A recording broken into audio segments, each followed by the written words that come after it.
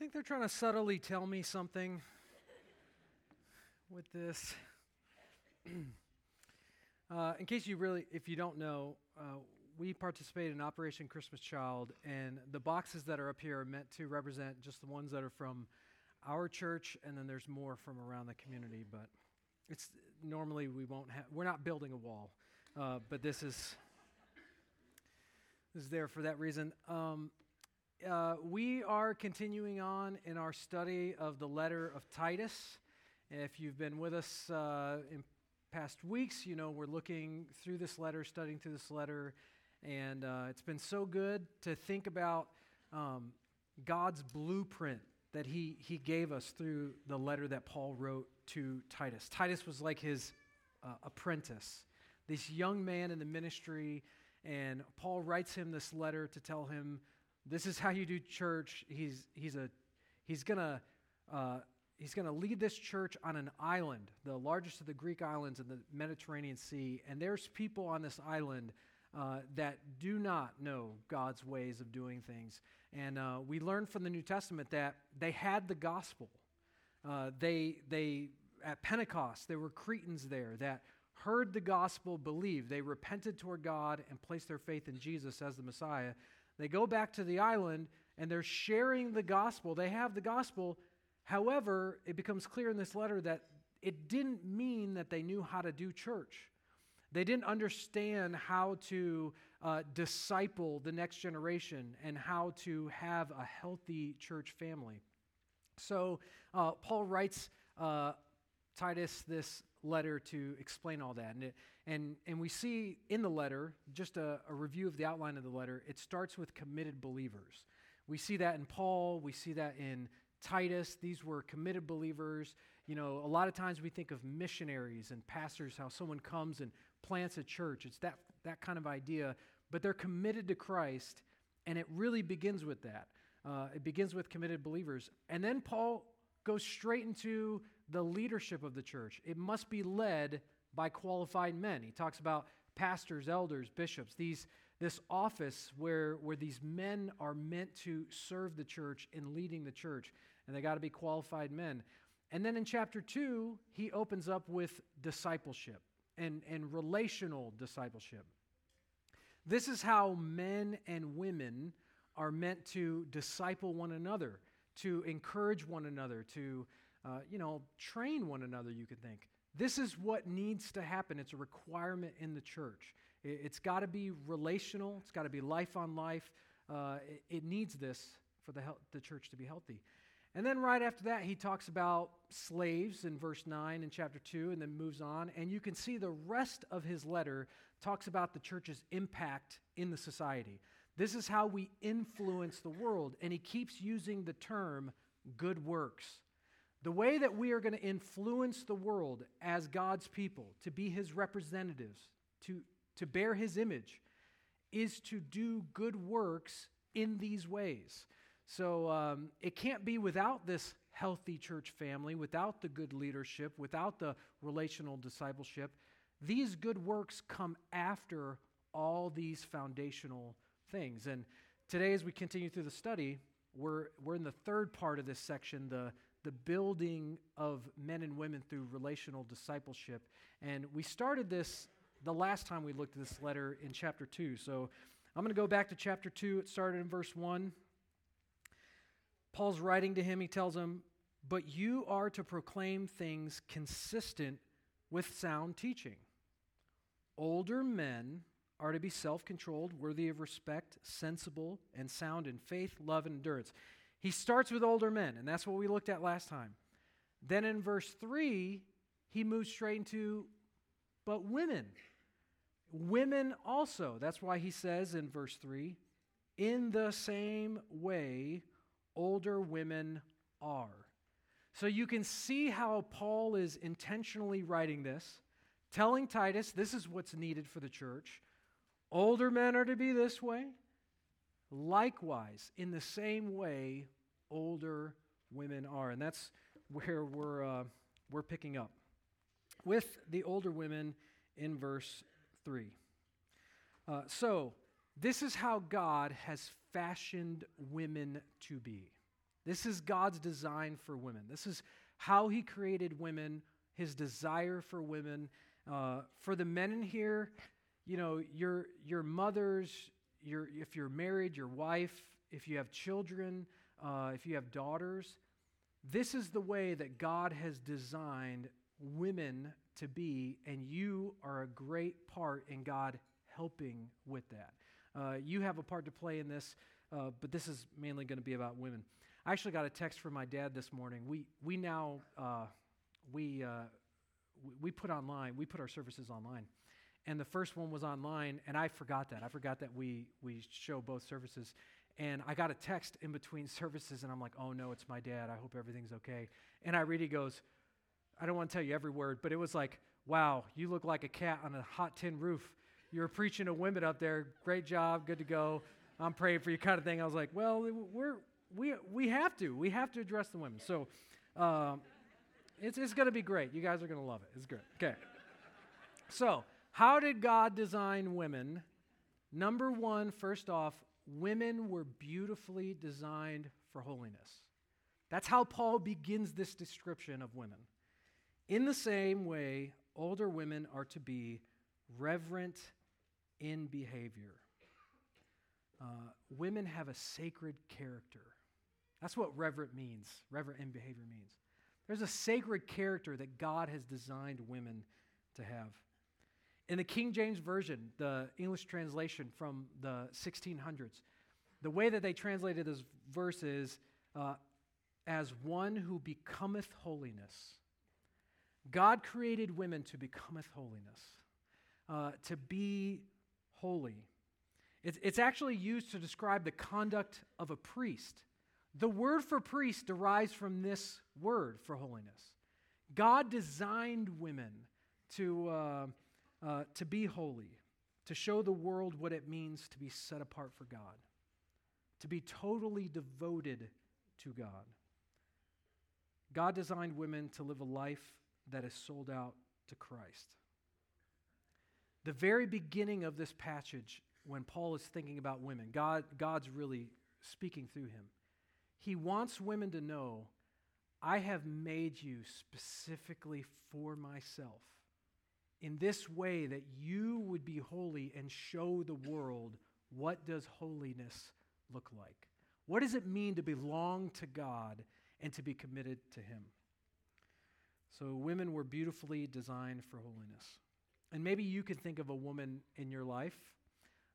There's women in this room that demonstrate holiness in such a great way that I've personally met. I haven't met every woman in this room, but I've had closer relationships with some of you, and maybe you could think of someone who has demonstrated holiness.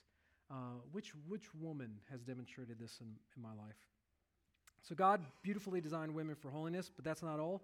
Number two, God carefully crafted women to nurture. He designed them for holiness and to nurture. In the same way, older women are to be reverent in behavior, not slanderers. Do you know the word slanderers comes from the Greek word diabolos? In Spanish, it's diablo. Does anybody know what that means? Devil. This is the word for devil. It describes a hater of God, and it's often translated as one who gossips.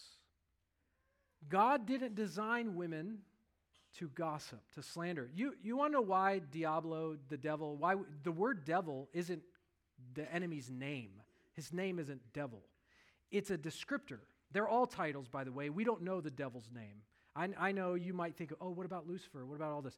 All those are titles that describe him. We don't know the devil's name. Devil just means this slanderer. He's an accuser. The way that our enemy attacks us is through lies. Speaking lies, influencing lies, trying to get us to pervert God's word, to distort it, to not know what God has said, to think wrong things about ourselves, our own identity, to think wrong things about the world. That's the attack of the enemy. And this word for slander is where that comes from. God did not create women to slander, to cut down, to gossip. Getting a little deeper into the idea, Is it true that many women struggle with anger and yelling? Even a quiet woman in public, maybe at home, may feel bad about yelling or losing their temper. Online, I remember one Mother's Day, I was trying to prepare for a message for Mother's Day. And so I thought, I don't need to talk to a bunch of dudes. I need to go online and figure out what women have written about this. I just want to hear what some Christian women have said to say. And as I got to reading the articles, a lot of the articles had this phrase, mommy guilt. Have you ever heard of mommy guilt? There's no articles on daddy guilt. None. There should be. I'm sure there should be. 0 articles on daddy guilt, but tons on mommy guilt. And there was this over and over, these Christian women talking about the guilt and shame they felt about losing their temper with their kids or yelling or all these things. And it seems to be true in our nature that we don't have the self-control that God designed us to have. God didn't design women to cut people with their words. God designed women for praise and encouragement. Paul writes this in the negative, not slanderers, instead of saying the opposite of slander is to edify, to build up. He doesn't say women are to be reverent in behavior and build up. He instead, on purpose, uses the negative with this description because he understands, just as we do, that our greatest strengths, our greatest design is where we find our strongest temptations. It would make sense if God designed women to build others up, to nurture them, to edify them. Wouldn't it make sense that our enemy who wants to mar the image of God, he doesn't care about your personality. He doesn't care if women are this way or that way. What our enemy really hates is when women showcase the way that God has designed them to be. So if your design is intricate and unique in that he wants women to nurture, doesn't it make sense that the enemy would attack you with your words, would attack you and want to tempt you with gossip and slander and those things? When a woman builds a child, a husband, a friend up, there's nothing else like it. The nurturing words of a woman. In Proverbs chapter 14, verse 1, every wise woman builds her house, but a foolish one tears it down with her own hands. This is in the book of Proverbs. This is written 1,000 years before Jesus was born, almost, likely, if not a little after. Were women building houses back then? Were there just more women construction workers back then? No. I mean, women have always worked with their hands. If any farmers in the room know this, your wife helps you out a ton. But women build their house through their words, through their encouragement. It's remarkable to me how a woman's emotional intelligence and empathy are intricately woven by God to enhance their nurturing abilities.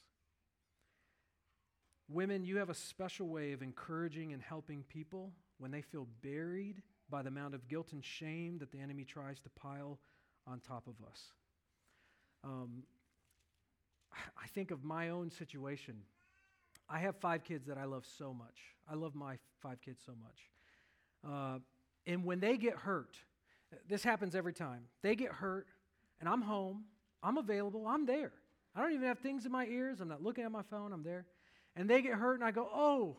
And I get down, and I, do the arms, the hugs things. And they run right past me. And Courtney's like sewing up, pants and cooking all at the same time. And she's like doing all this stuff. And they're like, Mom. And I'm like, what am I, chopped liver? I love you. You know how much I love you? I love you so much. Like, I think I deserve a hug.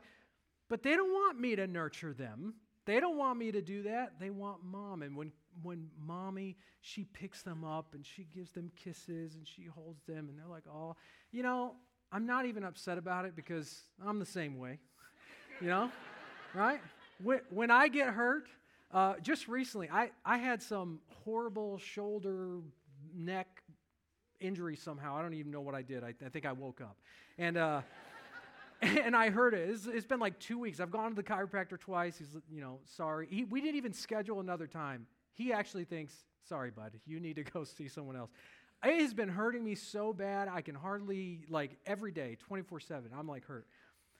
And I have a male chiropractor. And there was a moment when he was trying to encourage me, and he's super nice. And I just want to be I wish you were a woman, I want, every man in here knows it.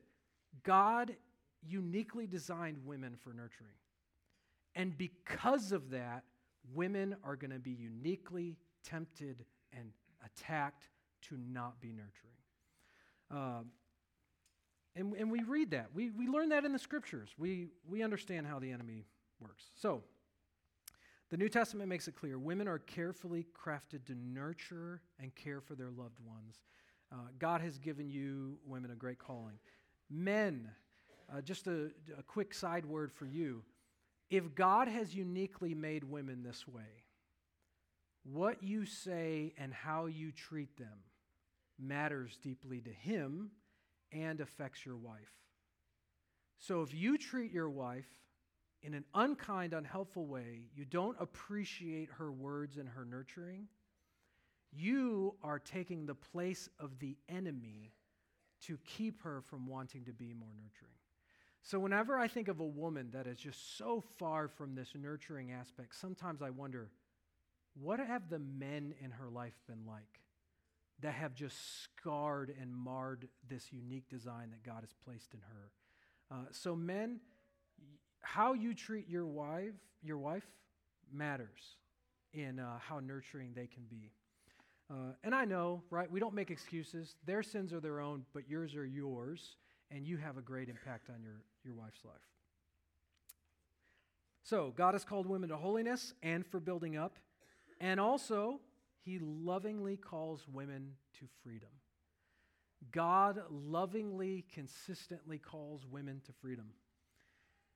That's what Paul means when he writes, not slaves to excessive drinking. And you don't need a preacher to explain this to you. You know what this is. Excessive drinking. Drinking alcohol, getting drunk, going to that. A lot of women, and women attest to this, a lot of women are shackled by fear and the desire to be in control.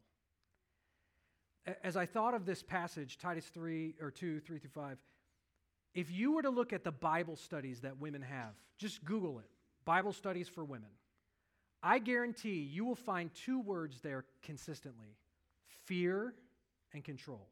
You'll also find identity, that's an issue, but this is all part of it, fear. And women can be gripped by fear, a struggle with control. Women want to be controlled. They want things to go such a way, they get anxious when it's not that way. Do women not get anxious and get upset and get flustered when things aren't the way they should be and they kind of lose themselves, lose their identity? Fear and control. And when women lose this control and they're overwhelmed by fear, what do? What would any person do, male or female? They would go to alcohol, wine, they'd go to food, they go to drugs, maybe they go to retail therapy, shopping, if you buy things. Because when you buy things, you're in control, it's something new. So all these are responses, and what God's trying to give us in His Word is, women, God did not design you for a cage. He's called you to freedom. Don't be enslaved by this. If you go on Instagram or TikTok, how many women are boasting about their wine experience and wine this, wine that? Why? Is it because they're any less human than any other guy? No. God, when it comes to men and alcohol, I get so upset because I think you are ruining your family. You getting drunk and overdoing it. You know what I mean. I don't necessarily think Jesus turned water into grape juice. The best study, and I've read John MacArthur's commentaries on it, I've read pages and pages, I've been to seminary, I've gone to a conservative seminary, I get the whole deal, people differ on this idea, but regardless of where you are on alcohol, every Christian should be on, we should not be getting drunk. When you get drunk, you are going against God's design and command for you, and you are losing what God has given you to be, and it's going to cause destruction. We have all responded, me included, We have responded to our burdens by going to substances like wine, food, painkillers, shopping, whatever. And this is where Paul brings up addiction. And what God is trying to teach us is that we weren't created to be slaves to sin. You weren't designed to be a slave. And it's by our own choices many times that we bring ourselves into bondage. One way to say it, God called women to go to the Bible, not the bottle. Now, the same is true for men, but this sermon happens to be on women, so we'll stick with that theme. God called women to go to the Bible, not the bottle. The same is true for men. Paul wrote to the believers in Rome, "Don't you know that if you offer yourselves to someone as obedient slaves, you are slaves of that one you obey?" This is something they all understood. And we're going to talk about slavery next Sunday, by the way. Next Sunday, just in Paul's letter, he talks about slavery in verse 9. That's what we're going to hit. They understand the idea of slaveholding. And he says, you know what that's like. You make yourself a slave if you choose a master, either of sin leading to death or of obedience leading to righteousness. He takes that concept and he says, and we can be slaves to sin, to our desires. We could be slaves of sin. But thank God that although you used to be slaves of sin, you obeyed from the heart that pattern of teaching to which you were handed over, and having been set free from sin, you became enslaved to righteousness. God desires for us to give ourselves to righteousness, not to the flesh. He didn't create us for bondage. He created us for freedom. So women are just as men, but lovingly called to freedom. And I don't know if I'm stepping on anybody's toes here. I felt that way in first service. I'm like, great, I'm going to talk about them and they're going to love it. If you struggle with this anger, with identity, with self-control, with holiness, with food, with addiction, wine, whatever, you are struggling with this because you have a human nature, and what God wants to do is set you free in understanding you do not have to be enslaved to that anymore if you're a Christian. If you're a believer, you have the power of God within you to avoid that. Don't let a drug like alcohol take you captive. It will only chain you to a prison of regret. We chase every addiction for relief, a little R&R, but instead of rest and relaxation, it becomes ruin and regret. God's called us to freedom, not to slavery. That's what he means, not enslaved to excessive drinking. But that's not all. He's also specifically commanded women to teach. Look at verse 3. The rest of verse 3. They are to teach what is good. God designed women to teach to one degree or another. Whether you know that you have the gift of teaching, some women have this gift of teaching. God has designed you specifically to teach. But all women are designed to be teachers of good. It's actually an adjective. It's not an imperative command. If you understand the grammar of this language, he's saying all women were designed to be teachers of good. They're meant to pass down and to show and demonstrate what is good. At the beginning of November, if you know me at all, if you've been around the office, during the week, I have to do dishes here because I drink coffee and I don't like a lot of waste, and I drink coffee every day. And I also have lunch here a lot of times, and so I have dishes that need to be cleaned up. So I have to wash my dishes every day while I'm here at work. Even this morning, I had to wash dishes. And so it's Thursday, and I know on Thursday there's a women's Bible study in the fireside room that I try to avoid. I don't want to interrupt them. I don't avoid them like that. It's just I don't want to interrupt them. But I was hungry. My dishes were dirty for different reasons. I had to go wash them. So I thought, I'll just sneak by, like a ninja. Well, if a group of women meeting, it's impossible to go uncaught. So I get in there. I'm washing my dishes. The women catch me.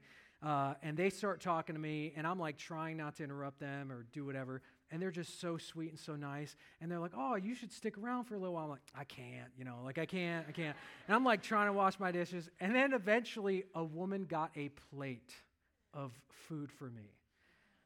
Well, I didn't want to be rude. So I was like, okay, for the Lord, I'll do it. So I grabbed the plate. It was like a breakfast casserole. It was amazing. Anyway, I get in there. You would think it was for the breakfast casserole. It really wasn't. It was so refreshing to be in that women's Bible study. for a short period of time. I had to leave, and I told them that. But just to watch the women in our church love each other, and they're committed to meet together, and they're doing exactly what Titus 2:3-5 is talking about. They're encouraging one another, and we have many Bible studies throughout the week. It's not just this one Bible study. Actually, the women are winning, men, by the way. They have like so many Bible studies. They're winning by like 10. We need to catch up on that. Anyway, but that kind of dynamic, that environment that they create of fellowship and relationship, that's what God desires for the church. And it was so fun to be in there and to experience that. Maybe it makes you think of Timothy in the New Testament. You know, Paul's letters to Timothy, we have two of them. He writes to him. Timothy was a pastor at Ephesus, the largest church in the world at the time, second largest city in the world. And he's there ministering to these people, and Paul writes him a letter, and he reminds Timothy of something. He says, you keep faithful to the message you were taught by who? By your mother and grandmother. Your mother and grandmother had this profound influence on you. And you remember that, how they trained you up, they raised you. We don't know if Timothy's dad was a drunkard, a Greek drunkard. We don't know anything about him. But we know from Scripture, God wanted to make sure we knew that it was Timothy's mom and his grandmother that taught him and invested in his life and made a difference. I guarantee you, there is no way that his mom and grandmother knew the impact little Timmy was going to have when he was running around, being a little boy, being a teenage boy. I bet you they never imagined that he would one day plant churches, that he would minister, that he would give his life to planting God's churches in many places and being the pastor of the largest church in the world. You women have a great influence on the family, on your kids. God has called you to teach. He's called you to use that teaching. Specifically, women are called to teach and train other young women. I get this question all the time because of when I teach about women and I talk about this, I get the question, how come you, as in Jack and also Grace Community Church, how come we don't have women pastors? Because there's other churches that have women pastors. How come you don't have women preaching and teaching? And I said, well, I wish we had women teaching, but the reason why we don't have female women pastors, elders, is because the Bible says not to. That's it. That's the only reason. 1 Timothy chapter 2, verses 11-15, couldn't be more clear in the context of the church. Women were not called to be elders. And those are meant to be the teachers. But women are called to teach. And I've told my friends, because we've got even churches in town, we've got churches that I'm friends with, they have female pastors. And we don't do that here because we look at pastor and elder as the same office. And that just goes against God's design. But the reason why there are women pastors is because women shepherd and they care. And when you're confused about the role of it, you think women in the church were designed and called by God to minister and to care, and they are. They're even called to teach. They're just not meant to teach in the role of elder to the church. They're meant to teach other young women. They're meant to teach women. And those women that are pastors, they're Christian women that love God. They're not bad people. They're not enemies. They don't just rip up the Bible. They don't go through their day without they love the Lord. Many of them I've met. And they know that God's called them to ministry, and that's why they take it that way. Now, we don't believe that. We don't teach that here, that that's the way you're supposed to do it. One of the reasons is right here in Titus chapter 2. God designed women to teach other young women. And when I counsel with women that feel called to ministry and they also want to be pastors, they want to be teachers, and I asked them, I said, I think it's great God's called you this. Are you saying that God's called you to teach other men? Is that what you're saying? And they'll be like, well, I just think God has called me to be like what that guy does, which is the preacher. And I say, listen, God's called you to teach. It seems obvious. You've got the gifting. You love the Lord. Everything's great. But if you're telling me that you will only use your gift if you can teach other men, that's just rebellion. That's not a calling, right? I don't tell God I'll only preach if I can preach to 1,000 people, or I'll only preach if I'll preach to these people. No, if you're a preacher of the gospel, you preach to wherever. You go wherever. But God did not design women to be in the role of elder. Not anything against women. Our world is not missing more women teachers to teach men. Our world is clearly, obviously missing women who teach other women. If I were to be up here and be like, women, love your husbands.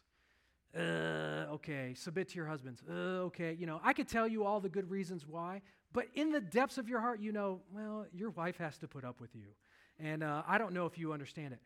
But if you have a godly woman, just imagine in your mind's eye, there is a holy, godly woman who has the credibility. She has loved her husband, even when it's hard, even when he's a scallywag, even when he's a roundhead, even when he's stubborn, even when he's smelly. If you have a woman that has loved her husband and then tells these other young women, this is what it looks like. I know it's a sacrifice. I know it's hard. This is what it looks like. This is how you do it. I could preach 1,000 sermons on it, and it wouldn't come close to that older woman doing what Titus chapter 2, verses 3 through 5 says. It would not come close because God designed women to disciple other women. Women need discipleship. They need someone that understands, that's been there, that experienced it. It's just part of God's design. So, now that I've made all the friends I could possibly make with that, women are designed, specifically commanded to teach, and to teach what is good. And he tells us what is good, so that they may encourage the young women to love their husbands and love their children. This is not a command that women must get married or that women must have children. Some women can't have children. Some women are not called to marry. That's okay. A woman is not less holy if she's unmarried. Paul writes about women who are holy and devoted to God. The New Testament gives it over. It's even in the Gospels. Luke is the kind of the favorite. He really emphasizes this. There's plenty of single women, widows, unmarried women. Paul writes about them that are totally devoted to God, and they're using that. They're called to God. It's not a command that a woman must be married or that she must have children. But you see, as Paul's writing this, he's thinking about the church. Most women did get married. Most women were having children, and that's the design. That's how God has created us. So encourage the young women to love their husbands and to love their children. And man, we need that. Women are so discouraged today to love their husbands and love their children. It's in commercials, it's in media, social media, networks. You don't have to turn on the TV or look online for very long to find arguments against loving your husband, against loving your children, to even kill your children, to offer your children up as an offering because you just can't do it. There are so many attacks from the enemy for women not to love their husbands and children. And women need older women to teach them this is how it is. This is how to do it. Women are to teach younger women how to be self-controlled. This is the same word that's used for men in verse 2. If you remember, if you were here, keep your hat on, hormones, appetite, temper, to be prudent, to be self-controlled, to teach women to be pure. You're living for God, you belong to God. Older women need to teach younger women. Why? Because it doesn't come natural, right? None of us, we were all born with a sinful nature. None of us want to live pure automatically, always. That's not true for any of us. So we need discipleship. Someone show me how it means to walk with Christ when I'm having the desires that are at war within me, like Romans chapter 7. Teach me how to do this. They're called to be workers at home. This is another one I get a lot of questions about. Are women only allowed to work at home? No. It's not a command that they must work at home, just like they're not commanded to have children. God did, in this description, it's not an imperative that they must work at home. The design is many women are going to be workers at home. Think of Proverbs 31, written 900 years before Jesus was born, so at least 900 years before this was written. Proverbs 31, women sold fields. They worked with their hands. They did things in the home. They were workers. And what Paul's saying is, women, don't be lazy. If you notice when Paul writes in the negative, like he says, be reverent in behavior, positive, not slanderers, negative. He's saying something negatively. This one, he's speaking in this way, Workers at home positive, meaning not lazy. God has not designed women to be lazy. It could be tempting if you're a woman and someone else is working to pay the bills. You don't have to do anything. No one has to see it. It's a temptation today as it was 2,000 years ago, as it was 3,000 years ago. It's a temptation for men without accountability to be lazy. And so Paul encourages them, if you have a home, be a worker at home. Don't be lazy. You could be a woman that works out in the workforce. You could be a nurse, you could be a teacher, you could be whatever. This is not a command that you must work at home. It means if you're home, be a worker, don't be lazy. God has designed you to be that nurturing aspect at home. And it's such a beautiful thing. And then you skip down to Romans chapter 16, verses 1 through 2. Women are called to serve in the church. This is another way we know that God did not mean, and Paul is not meaning that they must work at home. Phoebe is a great example. He says, I commend to you our sister Phoebe, who is a servant of the church in Cenchrea. So you should welcome her in the Lord in a manner worthy of the saints, and assist her in whatever she may require, in whatever matter she may require your help. For indeed she has been a benefactor of many, and of me also. Phoebe is a lady in the church that had a ministry, and she was traveling. She was going somewhere else to continue her ministry. God calls women to ministry. He calls them into service, calls them to do things. I have to say it because of our culture. This does not mean he calls women to be elders, and that is the only thing they're not called to be other than men. And that's so important to remember. But he's called them into ministry to serve, and Phoebe's an example. So God designed women for ministry. And he's also called them to be kind. Workers at home, kind. The word for kind that's used here is the same word for benevolence. It means to help someone and to be that kind of blessing to them as they cross your path. I mentioned this first service, so I kind of have to this service. Many years ago, many moons ago, I bet this person's not even alive. I used to work at a bank so long ago. It was before I was married. I worked at a bank, or when I got married. I worked at a bank, and I used to work for this lady. She was my supervisor. And listen, I don't mean to talk negative. This woman was as mean as a junkyard dog. She was so mean. I mean, I've been around some mean people. I've been around people so mean. No, this woman, very mean. Just so whatever. And I remember one time bringing it up to a fellow worker of mine, and I was like, man, I just feel like she's so mean, like on purpose. And this fellow worker is another lady. She's like, well, Jack, that's just her disposition. She's just like that. That's her disposition. And I remember that conversation, one, because I had to look up the word disposition. That's just the way she is, in my terms, your terms. That's just the way she is. And I remember that conversation and how really mean she was. And later on in life, I remember reading this passage, and I remember that disposition conversation. And I was like, well, that's not disposition. That's disobedience. God did not design women to be mean. It's not a personality trait. God actually designed women to be kind, benevolent.